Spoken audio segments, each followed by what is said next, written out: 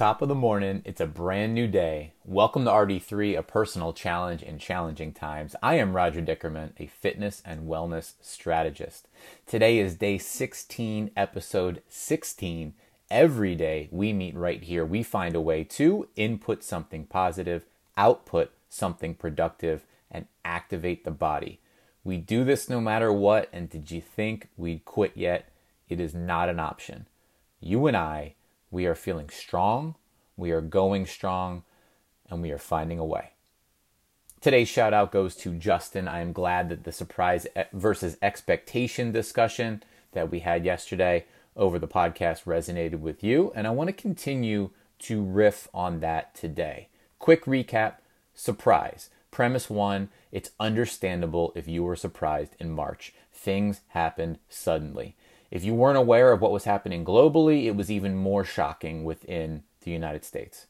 Premise number two, we no longer have the luxury of being surprised. The cat is out of the bag, and we can make no assumptions as to when things are or if things will be normal again.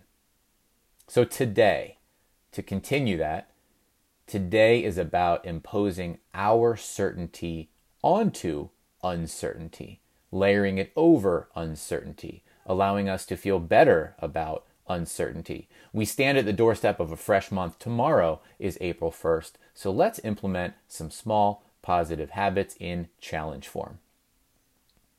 Quickly as an aside, for a minute within my fitness and wellness career, I will admit I fell into the judgmental crowd of New Year's resolutions are silly. Why not start right now? Most New Year's resolutions fail anyway. This is stupid. Do you know where I am today? Where I am in my fitness and wellness career is understanding that it's about whatever works. Say it with me. Whatever works for you. Period. Full stop. It's about whatever works for you. And you know what feels good sometimes? A start date. You know what feels good sometimes? Structure. You know what feels good sometimes? A period of time with a beginning and an end. And then I'll layer onto that, ideally then, a reevaluation. And ideally then, a segue plan for the aftermath. Because a lot of times that's what's missing, right? You identify a week challenge, a month challenge, a 2-month challenge.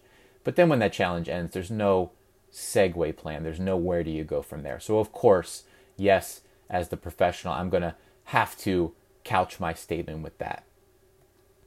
A few weeks back, right here on RD3, I defined a challenge. Input, output, activate every day. And I appreciate you following along with me. With the April challenge in mind, April begins tomorrow, and I am now prompting you to create.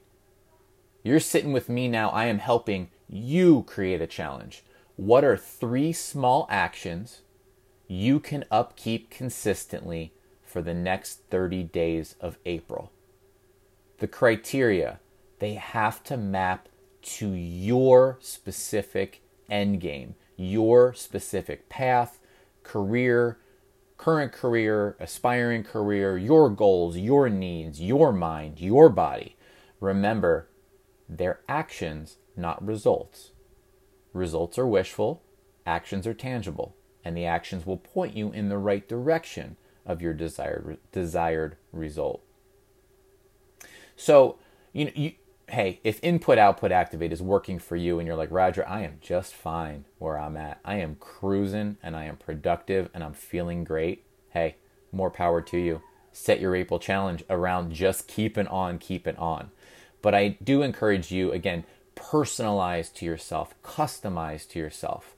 So I'll give you some ideas today, extensions, different lines of thinking. Am I personally just inputting, outputting, and activated? No, I have a few other action patterns that I'll share today. 1, I call it Reach Out Daily. It's an extension of this podcast, but more personal. Every day, I am reaching out to somebody that matters to me with a small note or a thought. It can be someone already close to me, but I do give myself bonus points for opening dialogues with somebody and those who have meant a lot to me, but I haven't spoken to in a while. I feel like during this time, they should know that. Idea number 2, invest weekly.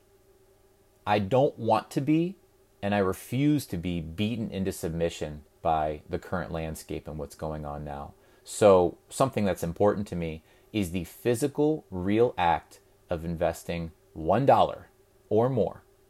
But $1, if it's $1, it's $1. Doing that on a weekly basis into something real. That physical act persists. And my goal is to carry that forward and have that be a thing that really sees me through this crisis landscape and brings me out the other side. Action pattern number 3, reevaluate monthly. I alluded to this earlier, but a scheduled, visible date on your calendar, a self-session at the end of the month, at the end of April, to take stock of things. How successful were my action patterns?